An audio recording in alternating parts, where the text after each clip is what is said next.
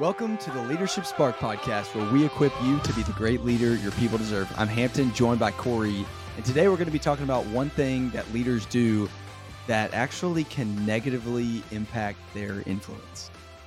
Yeah, and as a leader, influence is your currency. Like if people on your team don't trust you, then you're going to have a very, very, very hard time leading. Leadership is hard enough in itself. It's simple, but it's hard. We'll talk about that more here in the future. But you can make it a lot harder if you don't have the trust of people on your team. And from my observations and experience, I think there's one thing that we can do as leaders that can start to chip away and erode trust. And that one thing is that we don't follow through. When we make a commitment to do something, we don't do it. Or another way to say it, and we've talked about this on the podcast before, is that our say-do ratio is too great. The ratio of how much we say and how much we actually do, you want as a leader for that to be a one-to-one, right? You want, I said this, I did this, and it's a one-to-one. But if it becomes I said these 10 things and I followed through on one, well, over time, people will start to question whether or not the next time you make a commitment, will you actually follow through or not? And when that happens as a leader, it starts to erode trust. And once trust starts to erode a little bit and it's beginning to be chipped away on, your influence starts to lessen and it just makes it harder. And so the one thing you can do is that you follow through whenever you say you're going to do something. And I know we geek out here at WildSpark on the working genius. It's something that we will unpack more in the future when it comes to WildSpark itself and just stuff that Hampton, you and I talk about on the podcast. But we love the working genius and love thinking about productivity and thinking about how work gets done through the 6 geniuses that Patrick Lencioni and the Table Group have introduced through the working genius assessment. And there's one of the geniuses that is tenacity. And if you have tenacity as a genius, what we're talking about today, you don't even need to listen to this probably because you follow through on what you say you're going to do. But Hampton, maybe unpack that a little bit more when it comes to how people are wired, even how people, when you think about how work gets done, how follow through is impacted, and maybe some tips on how people can't use a lack of follow through or a lack of wiring as an excuse, but they can put things in place that will help them reduce the say-do ratio as much as possible to a one-to-one. The working genius is really all about what gives you energy and joy in life and the work that you do.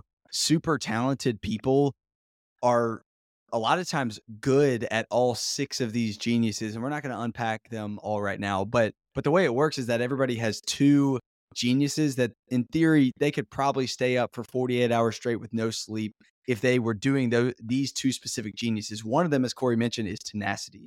And people with the genius of tenacity love taking things from 90% to 100%. They love checking the box. They don't need a bunch of galvanization and vision casting. They just want to know, what do I need to do? And let me go do it.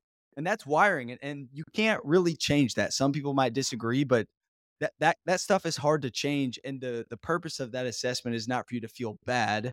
It's actually to encourage you and to help you be self-aware, because the best leaders are self-aware leaders. So Corey, for example, has tenacity as a genius. If I ask him to do something, I can literally never think about it again, and it will get done 100% of the time. Like it just will. And so that's because, one, it has good character and sticks to his word, but also tenacity is a genius, so that comes easy to him. For you, if you're listening to this and you have a hunch that tenacity is not a genius of yours, we don't want you to think that you're lazy. It doesn't mean that you're lazy. I think there's a lot of guilt and judgment and shame we feel if tenacity is like a frustration for us. Really what you need is systems. And I think once you can come to understand that you do struggle to check the box, that you do struggle to get things done, if you can put systems in place to make sure you get things done, then your people will start trusting you more. So I have a friend with tenacity as a frustration, and they have something on their calendar called the T zone or the T cave, where it's basically an hour a day, typically during the time where they feel like they have the most energy, whether it's in the morning or after lunch, if they've had a cup of coffee or something. And that's where they're going to check all of their boxes. So maybe for you, you need to have like a T zone on your calendar. And then also for the people with tenacity, if you're partnering with someone who doesn't have tenacity, give them a chance. When you agree on what the project is, set a timeline. Maybe you put a reminder in the back of your mind, but don't go bothering them every single day about it. Give them a chance agree on a timeline and then check in with them on that timeline. So I think this kind of goes both ways here. But at the end of the day, if you say you're going to do something, make sure you do it. Over time, it loses trust, and we don't want your wiring to be an excuse to not get things done. The more self-aware you can be about how you're wired and where your strengths lie, the better you're going to be. Do what you say you're going to do. We'll see you tomorrow.